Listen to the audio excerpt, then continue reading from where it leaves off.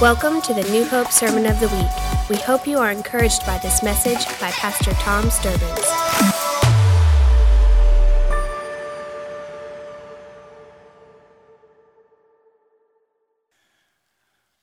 Today, in the shadow of things that have happened and the death of George Floyd, first of all, we have spent 18 years together, so you know I do not preach the news cycle.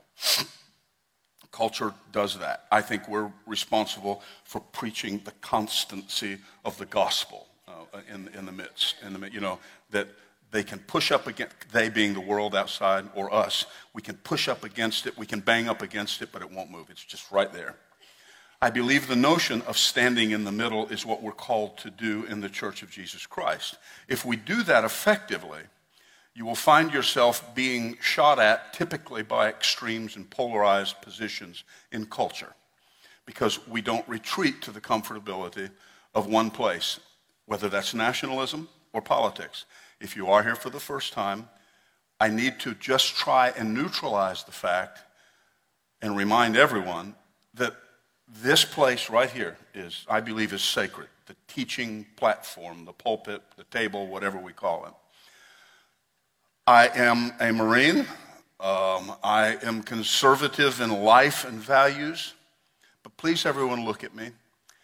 I've said this little speech 100 times, that today, right now, if there was evil aggression against this nation that threatened your life, I would take up arms or do whatever to defend that. I do think in the big picture. So I don't have a problem with that. But and remember, you know, I'm a Special Ops, Second Force Recon, Marine Corps guy. I'm that guy. But I look people and have for 40 years pastors and people in the face that would dare to take any flag of nationalism and drape it over the cross of Jesus Christ. You can't do that. You miss the power of the kingdom if you suppose that any one nation owns it. And see, every time I say that, I do stand in the middle because people say, that's right. It's not, you know, the United States, it's Israel. Listen, even Israel in Acts 1, when they stood up and said, listen, Jesus, it's now the time that you're going to return the kingdom and the power to Israel? And he goes, no, absolutely not. You've missed the point.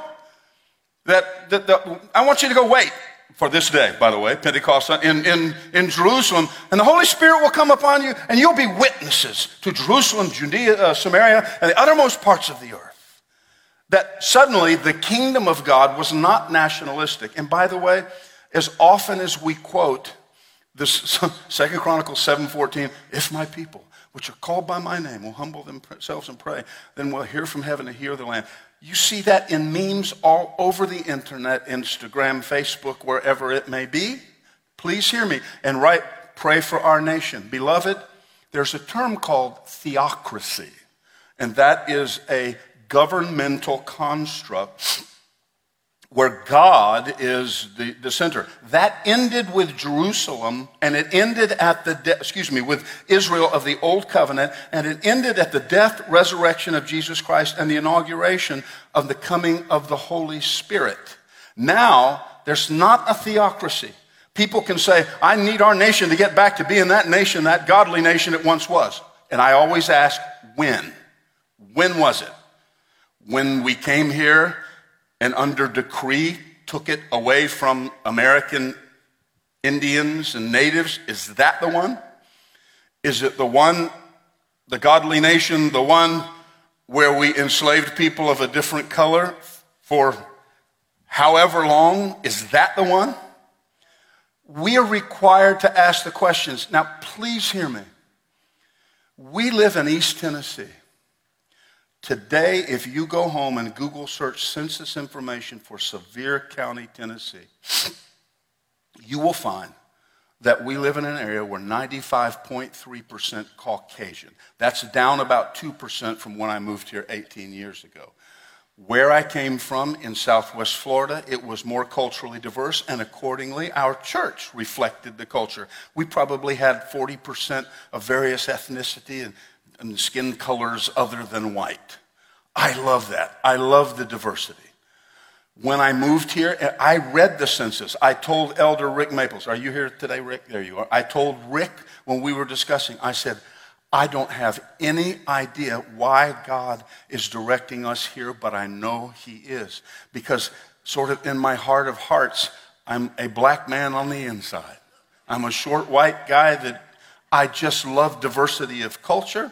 I love the music, the worship influences, the comedy. I love it all. I just love it. So I've never been quite sure. But I want you to be clear that I didn't come here this morning to beat you up. I didn't come here because this congregation has always been consistently loving, gracious. I do not doubt that if I polled and interviewed you I would find some people who are still wrestling with prejudice. Unscripted. Do you know who the primary mouthpiece on Pentecost, the day of Pentecost, was? It was Peter. Do you know the words that he quoted? Here was part of my sermon for today. That when the Holy Spirit shows up, he says, now young men will have visions, old men will have dreams, your sons and your daughters will prophesy, and your bondslaves. There's 3 groups mentioned there. When the Holy Spirit blows into the room, suddenly the walls between generations are shattered. Hear me. It is no longer you're young and cool, you're old and not, but it says in this new eschaton and economy of the kingdom, that young people will never be too young to have a vision and old people will never be too old to have a dream. That in the kingdom of God, in a Pentecostal church, it's a place where the visions of the young matter and the dreams of the old still count. And those walls aren't in between. And then he mentions sons and daughters. That not only is it generation, but gender. In the kingdom of God, your function is not defined by gender. I don't believe it becomes unisex and erases the distinction or uniqueness of gender. The Bible doesn't do that. But in terms of function in the kingdom of God, if he gives my wife a spiritual gift of administration or of pastor, it doesn't make any difference. We have lived through 40 years and early on a resistance to the fact in my day and time that she would be seen or referred to as a pastor. Early on, well, she can't speak to men. And we dealt with all those passages and on and on and on. But in the economy of the kingdom, and here is that sermon, it was the day of the comeback of the Holy Spirit, and the Holy Spirit was back in the house. When the Holy Spirit is in the house, there's no walls in generation. Hear me. When the Holy Spirit in the house, you're not defined by gender. And the last thing is genetics. So there's 3 G words. There's your sermon. Generation, gender, and genetics. Bond slaves. It doesn't make, whatever, wherever they may come from, whatever. Did you know Peter was the one saying that? Did you know 11 years later in Acts chapter 10, Cornelius, he has a vision of an angel, or an angel appears to him. He says, send for Peter, Acts chapter 11. Peter's out sunbathing on the rooftop. Middle of the day. He wasn't really, that's just my version of it. But he was on the roof. God gives him a vision of a sheet dropping down with every type of creature. And it was about the Old Testament law. I don't have time to unpack it. But he says, here's what I want you to do, blah, blah, blah. And he says, never, Lord, I'm not unclean, I obey the law. But he is essentially saying, I want you to go preach to the Gentiles. No, their skin's the wrong color, and they're not part of the kingdom. 11 years after he declared that there is no generation, gender, or genetics, he said it, he declared it. Isn't it a wonderful thing that God can fill our mouth and hearts with promises of the Spirit that we can declare that we don't even comprehend? 11, isn't it wonderful to know that you have issues, not me? I'm perfect, ask my wife. That you're a Pentecostal people and you have issues, just like Peter did for 11 years, and it was like, 11 years, guys. What did he preach in between? Well, you get to hear the gospel. Sorry, your skin's the wrong color. You're out. 11 years. I didn't come, I promise you, I'm not here to beat you up or beat you down. I'm here to declare the word of God I've believed forever.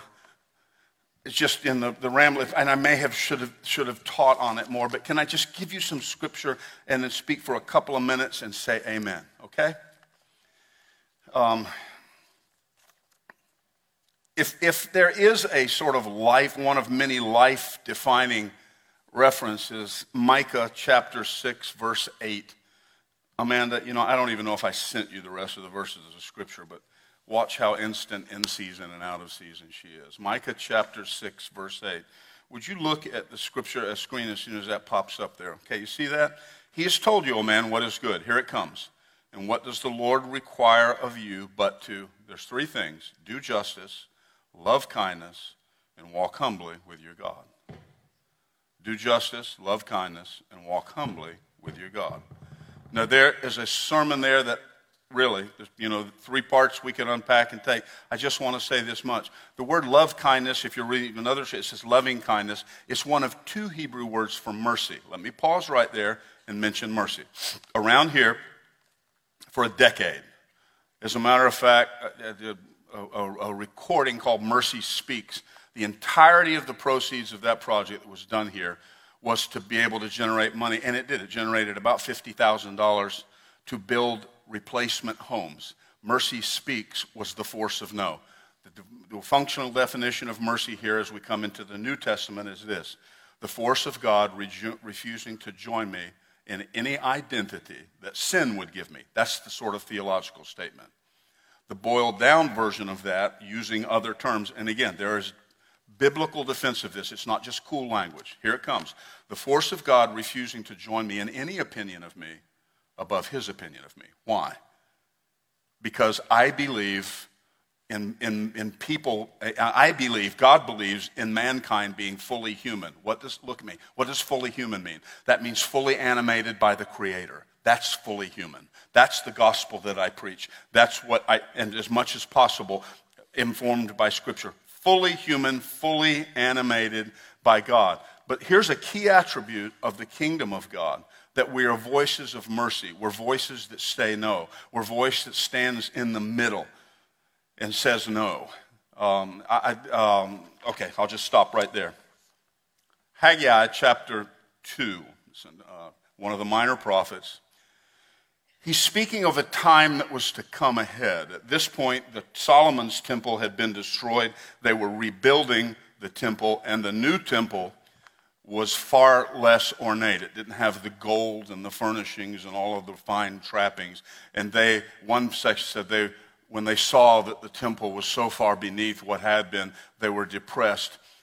One of the minor prophets begins to speak to it here, and he says, verse 5, chapter 2, he says, as for the promise which I made when you came out of Egypt, my spirit is abiding in your midst, do not fear. Again, a wonderful sermon there, talking about the Spirit of God pointing to Pentecost, about the ability of the Spirit of God to go with us to a place of promise and lead us past our fears. It's right there. Verse 6 says, for thus says the Lord of hosts, once more in a little while, I'm going to shake the heavens and the earth. Hebrews repeats this passage of Scripture. I'm going to shake the heavens and the earth, the sea also, and the dry land. I will shake all of the nations. What happens? When the nations are shaken, they will come with the wealth of all the nations and will fill this house with glory, says the Lord of hosts. The silver is mine, the gold is mine, declares the Lord of hosts. The latter glory of this house will be greater than the former, says the Lord of hosts, and in this place I will give peace, declares the Lord of hosts. Everyone look at me, please. The problem was they were saying this is not nearly as ornate, and the reference was we don't have the gold and the silver. We don't have the gold and silver to declare the glory of the Lord. But then the minor prophet, he speaks and he says, I want you to understand, irrespective of whatever this looks like, the glory of the Lord of this house will be far greater than the former, the latter glory. Why? Because in that house, in all of its wonderful ornate decoration, the presence of the Lord came in a mist and a fog. Go read 2 Chronicles 5. Well, the glory of the Lord filled the temple at dedication. But in this temple, about 400 years later, it wouldn't be a mist or a fog or a cloud. It would be literally God in the flesh who would walk into the temple. I want us to get that. God in the flesh. Now, watch what it says here. Do you see in verse 7, it says, I will shake the nations and they will come with the wealth. Here's another language study. Look in your Bibles, Google search it, whatever. You will see that this word is most often translated desire, precious, pleasant, desire. One translation does render it. My mentor, Jack Hayford, first called this to my attention about 30 years ago. Watch. I will shake the nations, and they will come with their desires. See, it's sort of a metaphor because what people typically desire the most is what? To be able to exist in peace, and that is largely attached to economy or how much money we have.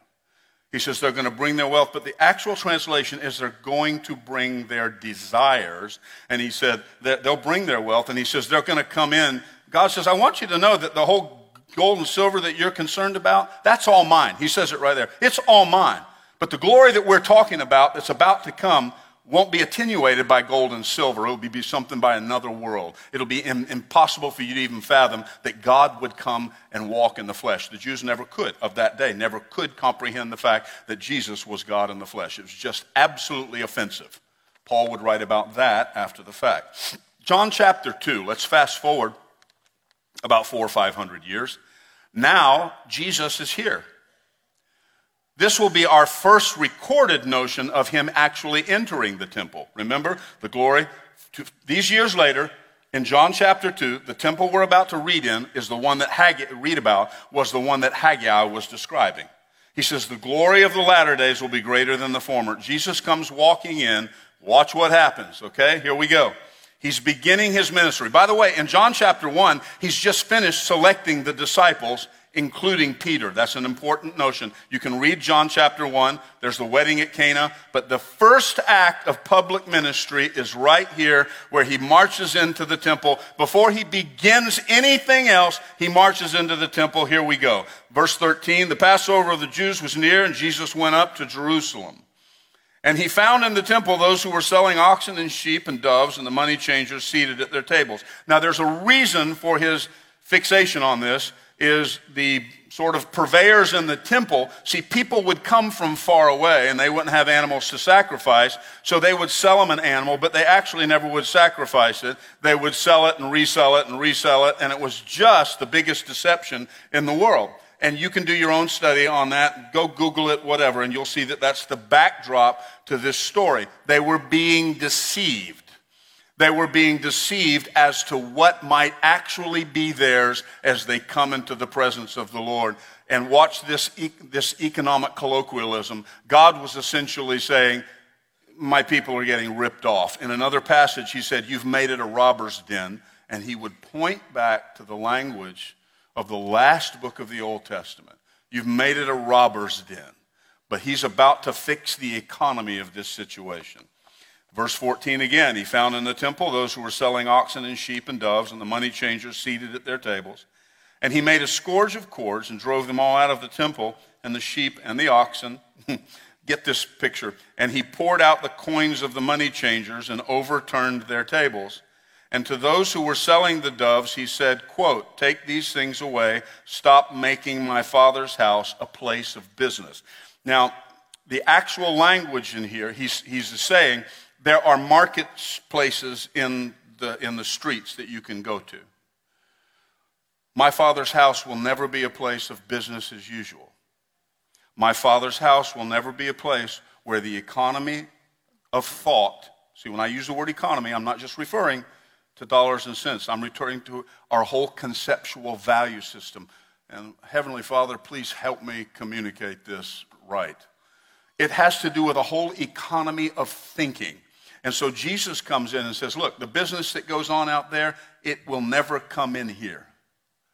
And he starts ministry by coming into the house and the temple of God, and he seeks to make a statement there that rightness and righteousness is going to start right here.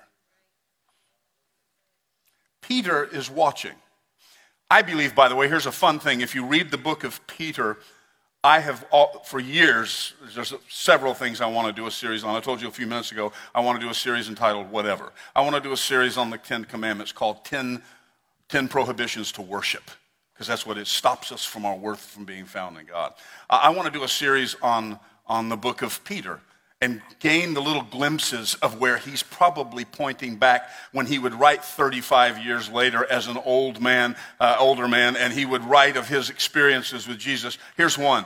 He says, be sober, be on the alert. That actually means stay awake.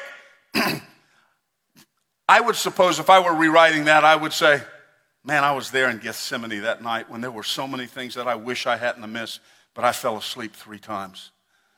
So be on the alert, be sober, because moments and opportunity for you to see things that God's doing will come at a moment when you're not aware. So be alert, be aware, be on the watch. Don't fall asleep. It happened to me. I don't want it to happen to you.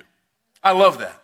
See, I love that this is the guy, and those of you can go online or you can just send me a text message or an email about eclipse. When Jesus would say to Peter in the night that he was betrayed, he says, Peter, you're going to fail. That word means eclipse. It means passing darkness. It's used in the next chapter on the cross where the sun was blocked and there was an eclipse. So Peter was a guy who understood what it meant to experience darkness after he had been called out of it. Remember, God called him away from being a fisherman to say, I want you to be a fisher of men and not a fisher of fish. And I called you that. But Peter's standing in the shadow of this eclipse and darkness thinking, oh man, I am just a person of darkness. I'm going to go back to my last secure point of identity. Did you know we do that when we fail? All of us do it. When we fail, we're going to retreat back to the last place. Well, at least I was doing this right. It's clear that I won't be able to go forward and live and promise and be the man or woman of God or whatever, but at least, this is solid. God finds him in his retreat and walking into the shadow of that darkness. And see, it said that 1 Peter chapter 2, he says, don't you know that you were a people who were not a people? He said, you weren't even counted, but now you are a people who are a people. He says, God has claimed you. And he says, you're a royal priesthood, a holy nation, a chosen people, that you should show forth the excellencies of him who called you out of darkness, and he will call you out of darkness again and again, because I wandered back into darkness more time after time and found myself in the eclipse and the shadow of that. But I'm telling you, there's a God that when he calls you out of it, that's who you are. And you may experience failure for a moment, but he's called you out of darkness to show forth the excellencies of him. So I want to tell you, as an ambassador of the eclipse, that there is no darkness that will befall you that will ever claim you again. So I want to preach that series. But he does it in 1 Peter chapter 4, verse 17. What if he's thinking back to that day in John chapter 2, when he's fresh off the boat, if you will, and he's standing on the edge in the very first public ministry that's going on? What if he reflects back on that? You want to hear verse 17? Sure you do. For it is time for judgment to begin with the household of God. And if it begins with us first, what will be the outcome for those who do not obey the gospel of God? This is a verse about the end times. Theologians call it eschatology, whatever. It doesn't make any difference. The principle here is the statement. Watch. If you don't get anything else, get this next statement. I believe it's here that Peter is reflecting back on what Jesus did, and maybe now he's gotten some depth perception on it, because he's saying this. Please look. You see, we are the people of the way. That's what the New Testament calls us. We know the way. We know the truth. We know the life. Everyone look at the preacher, please. We have the answer. We have the answer. And so Jesus said, as he went into the temple, he said, before I begin telling people what the answer is, I've got to fix a problem. And the problem is there's things wrong in the house of God. 40 years later, Peter writes, and he says, I want to tell you that what we are those who preach the message of the gospel and preach the hope, and we preach grace and mercy. He's already written about that in there. But he said, I want to tell you who we are. We're people who create our own self-moderating, self-imposed self-examination. And by the time the world ever shows up at our door with its wealth or its desires, what they will see about us, if they say, well, What are you doing about this as a church? Go ahead and ask your questions, because for every one you've asked, we've already asked ourselves 10. We didn't wait for you to show up to examine us. We didn't wait for you to show up to begin to judge us. Judgment begins in the house of the Lord. I want to say to us, New Hope, I didn't come to beat you up or beat us up. I came just to make the declaration that as we stand in the shadow of this, please understand, and Lord, give me the ability to break this down. What happens when the world comes with its wealth and its desire? Watch, please listen, please get this, please, because I'm not sure I can explain it well, so I need your extra attention to help me with my inability in communication, because it's sort of abstract. It is saying the world is going to come to our house of worship with all of their value system, everything that informs their wealth and worth. They're going to bring it in. They're going to come in with sociological agenda. They're going to come in with political issues. They're going to come in with economic issues. They're going to come in with whatever issues, and they're going to bring their value system and how they determine worth. They're going to bring it to the house of the Lord. And God says, listen, I want you to know all the stuff that they bring, whatever, I don't have a problem with that. Let them bring it. Remember, Haggai used the term silver and gold. But he says at the end of the day, it's not their silver and gold that will define the worth and value of what happens in the house of the Lord, but it is the glory and presence of God in the house of God that informs their worth. But here's the tragedy. What happens if they come to the house of the Lord and they find out, watch, they find out that our worth is informed by the same thing that informs their worth? Hear me? I'm not done. What if they come to the house of the Lord and they find out that our worship is informed by a political value system, by sociological constructs, by economic, national economics and whatever, that our value system is informed that way? What would God do? He says, if you bring the cash from the world outside and the world system outside, I wish I had a table right here that I could just walk up and violently flip. And God said, I want to come into that house. So the question for us today, what do we do? Pastor Tom, we live in East Tennessee. We're nice people. We don't hate anybody. We didn't kill George Floyd this week. We didn't stand on the edge of the crowd and watch. Why are you beating us up? For the fifth time, I want to say, I'm not beating us up. I'm simply making a declaration about who we are, who the church must be. And we don't have the easy opportunity of retreating to the answers that are found beyond that wall. We don't have the easy answer of just saying, I'm going to take a political position. I'm going to take a sociological idealism. Because see, in the world, here's the real problem. Ever since the last day in Eden, please listen again. Mankind didn't leave the garden without a purpose. Finish reading chapter 3. He left the garden without a relationship with the purpose giver. Listen, read chapter 3. Man didn't leave the garden without knowledge. He left the garden because the adversary says, you can know. Now we know. But the problem is we have knowledge and we don't know the knower. We left the Garden of Eden with knowledge, but without the relationship with the knower. And we stand today in culture that constantly will tell us, listen, the emancipation of mankind, the full activation of the worth and possibility. They use our language. By any other estimation, that is the word redeem. You've heard me say 100 times, you redeem a coupon at a store. Not because of the face value of the ink or the paper, but because of the intrinsic value that's sewn into it, that Walmart put their name on it and said, when you bring it here, I can give you full worth. And like fashion, God says, I created every human being and I stamped my image on their soul. And the only way they can be brought to full value and redeemed is to bring it to economic central of the kingdom of God, the house of God, in the glory of God. Only then will you be animated to the full worth and value. But listen.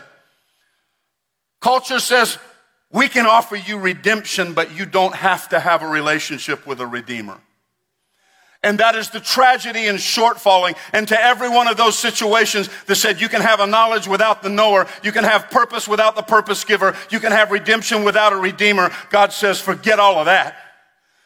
At the end, they're going to still come back right here and they're going to bring every worth and every sense of value they bring to bear. They're going to bring it and they're going to discover true worth and value, and that is the glory of God.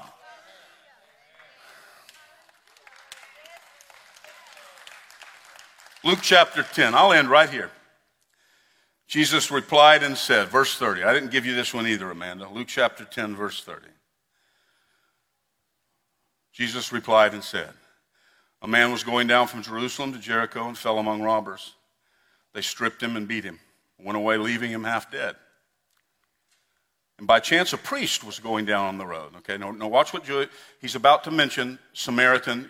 Most of you know the story of the Good Samaritan. This is it. I don't ever know if I've taught on it pointedly, only in passing like I'm doing today. It says a chief priest was going down the road. Watch what happened. Let me go up here on the stage so you can see me. Chief priest was going down the road. That is clearly the sort of primary religious person of the day. By chance, a priest was going down the road, and when he saw him on the road, he said, look at the words. He passed by on the other side. Okay? Let's keep going. Likewise, a Levite also, again, significant person who was sort of like a second-tier priesthood in the temple and worship system. When he came to the place and saw him on the road, and he goes, it says he passed by on the other side. Likewise, a Levite also, but a Samaritan. Now remember, been a while since we've talked about Samaritans. They were looked down upon by the Jewish people. They were looked down upon by the Jewish people because they were people of the remnant. In other words, when everybody was deported to like Babylon and Persia and all of those years of deportation before they returned, there were a certain group of the Jewish people who remained. It was the Samaritans. And they intermingled with those Gentile marauders that came through. So they sort of cross-pollinated. So when the Jewish people came back, they said, you're trash. And so there was a horrible attitude towards Samaritans, okay? But a Samaritan was on a journey, came upon him, and when he saw him, he felt compassion. Pretty sure that's the same word for mercy we're about to see. I didn't check it, but Eliao, here it goes. And came to him, bandaged up his wounds, pouring oil and wine on them, and he put him on his own beast, he put him in his car, if you will, and brought him to an inn, took care of him. On the next day, took out 2 denarii and gave them to the innkeeper and said, take care of him, and whatever more you need to spend, when I return, I'll repay you. Which of these 3 do you think proved to be the neighbor to the man who fell into the robber's hands? And he said, the one he was inquiring of said, the one who showed mercy. Everybody say mercy. I'm going to end right here. The one who showed mercy toward him. Then Jesus said to him, go and do the same. You see, we've learned around here that mercy is the say no of God. Remember that? The blind man cried out, Son of David, have mercy on me. Go read the 75 times it shows up in the New Testament. See, their primary point of identity and the prevailing opinion about these guys is they were blind men. Jesus stopped and healed them. What happened? He changed their identity and he changed opinion about them. When Jesus walked away, they couldn't say, and the 3 blind. Well, they're not blind anymore, so what do we call you now? Paul would speak of Jesus. He says, I was a murderer, a blasphemer. I did a lot of bad stuff. And he said, but I want to tell you that God came along and he had a different opinion. And God, great in his mercy. Say it. God, great in his say no. Did you know that say no works in our life? But we are people of the say no. That's who we are. You see, the Samaritan looked across and his first impulse, it's clear from the story, was to likely do, because he was the last one inclined to help a Jew, him being a Samaritan, but the first 2 Jewish people wouldn't even help the Jew themselves. So the Samaritan guy looked, what did he do? He said no to his first impulse. Mercy towards that guy was not just saying no to him being left alone. There was a mercy at work in him before there was mercy through him. Because the mercy through him couldn't have happened if there was not mercy at work in him. The first say no he had to encounter that Jesus is pointing out is there was another say no going on inside. Because the first impulse was, there's no way I'm getting involved in this business. It's very messy. I don't know who may be lying around. So the first say no he had to do was internally say, no, I'm not just going to walk away and do nothing. Mercy was at first work in him before it was at work through him. And then he went and he said, no, I'm not going to leave you here. No, I refuse to leave you. You see, one of the definitions of mercy, please listen. I've got about 6 or 7 that I write in a stack so you can sort of see them and look down through the transparent pages and see them. And here's another one. Mercy is the force of God refusing to leave us unaffected by grace. I want to say it again because that's theological and biblical. I can preach that to death. Mercy is the force of God saying, I refuse to leave you unaffected by my grace. In like fashion, test those definitions. He comes by and he says, I refuse to leave you unaffected by my presence here. I have to leap over my own prohibitions, my own prejudices, and I'm going to reach out to you. So what do we do, Pastor Tom? I mean, you want me to go find a black man and hug him this week? Would that fix everything? I'm not being a snotwad, and I realize that this is online, and I realize it'll be played, and somebody will be excerpting that statement. I don't know what I'm asking you to do. I'm asking you to do first what the Good Samaritan did and examine mercy at work in me. That's where it starts. Lord, is there something I need to say no to inside? Is there some value I've brought into the kingdom? In other words, I can preach to you. By the way, those words used, mishpat, from Micah that I quoted, that to do good, love kindness, to do good and love mercy. That doesn't mean just stop the either. There's 2 sides to that coin, and you can go Google this stuff. It's not original. I'm not making it up. That mercy doesn't just say that's bad. Mercy says I'm going to do what I can to fix it. Mercy pushes us across.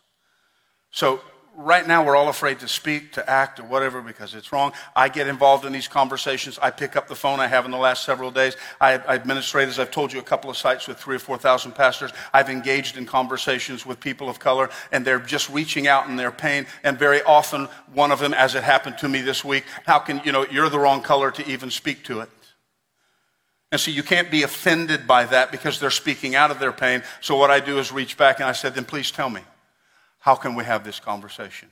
How can we as brothers, these are other pastors, how can we as brothers begin to have a conversation that trumps the value systems of the world being brought in here, a value system that is supposed to have been erased by Pentecost?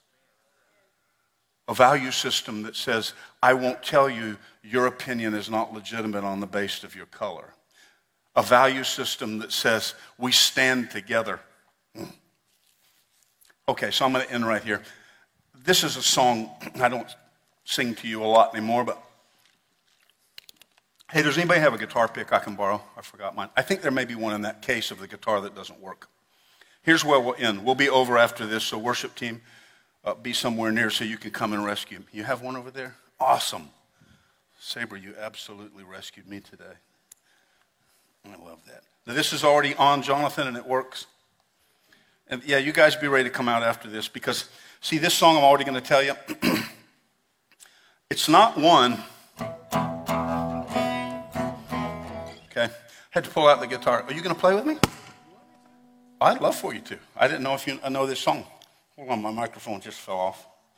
I'm having issues. No, just move that table. I'm okay. I think they can see me.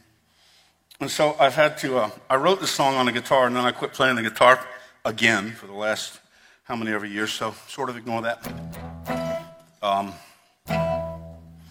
This is not a song that'll make you stand to your feet and cheer and worship. So I'm not expecting that. So Dan, I need you to have a song that will actually do that after I sing a song that could be entitled Musical Awkwardness. I wrote this 10 years ago. Went in the studio, did a little demo of it.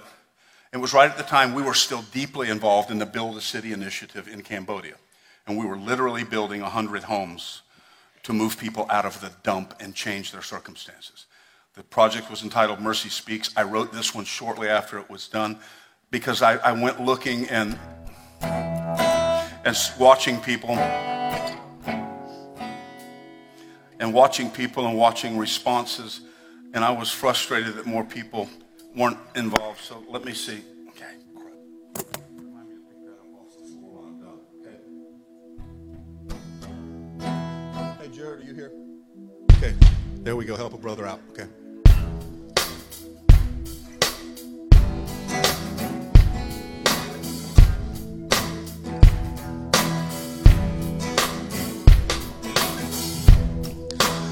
see the broken hearted everywhere, always there, always there. It doesn't really matter if we care, they'll still be there, always there. Everybody said what's been will be, but there's another voice inside of me who will say no, who will say no to the way it's always been. Well, everyone knows what we've been told, it will never end. Scream at the sky, no need to try, the world just spins. Well, everyone knows what we've been told, who will say no? Who will say no?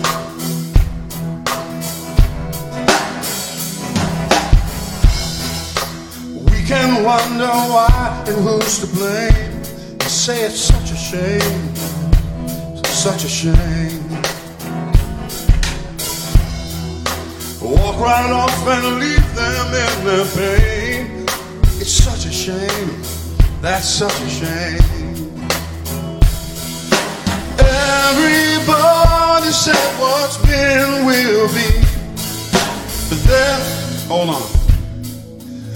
And we all question God, why must this be?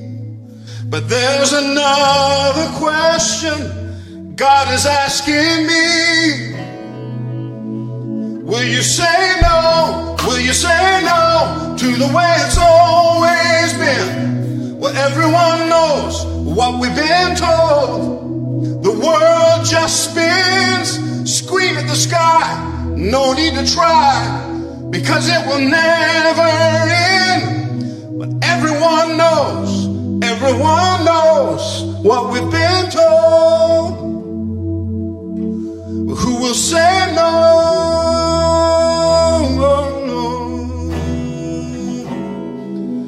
Who will say no? We live in a world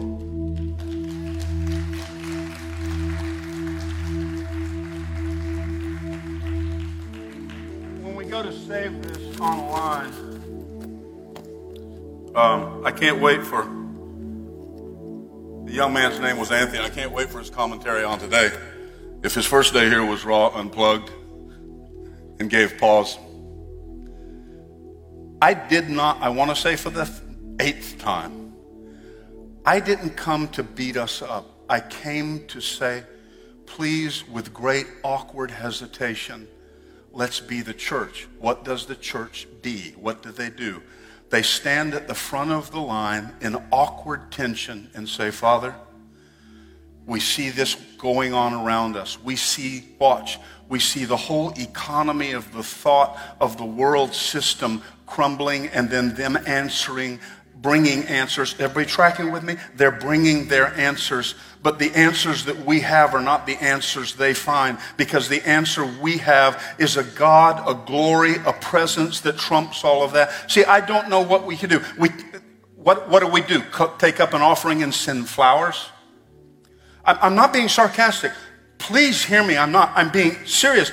I wrestled in talking to God, but we're a people of mercy who more than anything, see, what Jesus did, what we do, before we step up and say we have the answer, the church that judges themselves first does one thing before we say we have the answer. They make sure they're not part of the problem. We live 95.3% Caucasian, and pretty much our congregation here reflects culture. By the way, missiologists will tell you, wherever you plant a church, if your congregation doesn't reflect sort of demographically the culture around you, then you have become sort of isolated and cloistered. But this reflects where we live. Not bad people. Not bad people. You didn't do anything. We didn't do anything.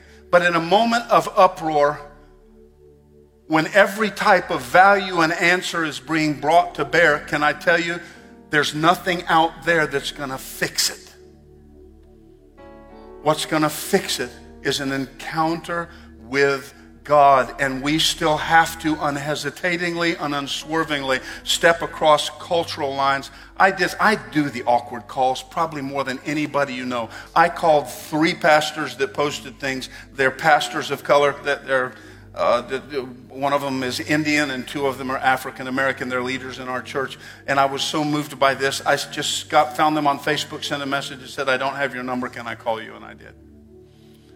And so we began the conversation, and I said, okay, you're an influencer in our denomination, and here's what you wrote, and here's what you said. You said, let's talk and have a conversation, but then when people stop to you, tell them that they're saying the wrong thing, so please tell me, where can we start the conversation? I said, worse than that, I said, you guys really wrote some powerful things that called everybody to account, and then be careful, Tom, because a particular leader in church wrote this statement, oh, that's wonderful, that's wonderful, that's wonderful. I said, you sold yourself. Okay, how many know you're saying right now, well, Pastor Tom doesn't look like you would be much at being a negotiator and starting conversations with great peace. No, I wanted to have real conversations. I wanted them to join me in what I was doing, and let's examine ourselves. So you say, okay, I'm leaving now, I'm going home, what do? All you do is go home and say, Father, speak to me, look in my heart. This is an awkward time, it's an awkward week, it's an awkward reality. We want to retreat to political sound bites and polarized realities of the answers of the world, but that isn't the way it works in the kingdom of God. We have to bring all of our wealth, all of our desire, all of our value, and we lay it at the feet of the Savior, and we say, please sift through it and hand back to me anything that might be of any value. Okay, so that's what we do. So this will be great. Come back next week. Hopefully we will recover church as usual, and hopefully we won't all leave here feeling awkward.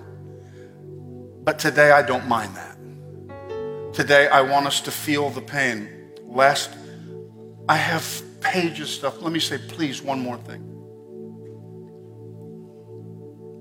Wow, I'm just going to turn up the awkward heat here badly.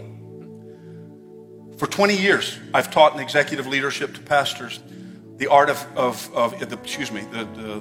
pathway of conflict resolution and reconciliation. And I often ask them the question, I'll start with this off the wall because I believe it's Philippians 2 is the crux of it. And I'll start with this question. Did Jesus, in coming to the planet, emptying himself of equality with God, that's all Philippians 2, is there anything that after his journey here, his life and death, is there any way he benefited from it personally? They don't like wrestling with that. Because, and then they start giving these answers that are sort of poetic. I said, here's the thing. If the person who demands worship from us in any way benefits from it, we should be suspicious as to why he requires it. But see, we have a holy God who doesn't need my worship, doesn't need my song. He is holy, he's complete, lacking nothing. When he invites me to worship, it is everything. It will affect my worth, not his. God doesn't feel better after I worship him. He's not somehow thinking, man, Tom, I'm glad you sang that song because now I'm feeling more godlike. I'm more goddish, way more than I was before you started singing. That's not what it's about, and we're confused in that. It touches us, it makes us, it calls us to that. But here's the deal. The all-powerful God came to the sinners who had no power to change their circumstances. He stepped in and he was touched by the feelings of our infirmity. So here's one thing I will pray for all of us to do. This week somehow, Father, here comes the prayer. May you give us the ability to be touched by the pain and reality of a person whose skin is a different color, whose life is very different than mine. I want to be incarnational. So for first and foremost, give me the ability to be touched by that pain. I stopped my world, pushed aside, shook my head, because there were so many points of identity, having been a cop for 4 years, having been in situations like that, having been in places where I did get in fights. But the one that I loved the most was the day I got in a fight with another cop for doing like what you saw there. It was awkward. Okay, I'm going to just stop. We came to a good point. Father, I want us to be touched by the pain. We're those who live like you did in incarnation. You came and you were first touched by the feelings of our infirmities when you put on flesh. May we reach across redemptively and ask ourselves right here. We don't live in Minneapolis. We don't live there. We don't live in an urban setting. We didn't do this. But Father, somehow, some way, may we be touched by the pain of those around us so that we can reach redemptively and offer the answer. May we examine ourselves, our own hearts first. May we not be quick to retreat to sociological or political rhetoric, Father, because we are first members of the kingdom and judgment begins in the house of the Lord. May that be our portion this week. I love you and I praise you. And I ask it in Jesus' name. Amen. Thank you for joining us for the New Hope Sermon of the Week. For more information about this podcast or other resources, visit newhopeonline.com.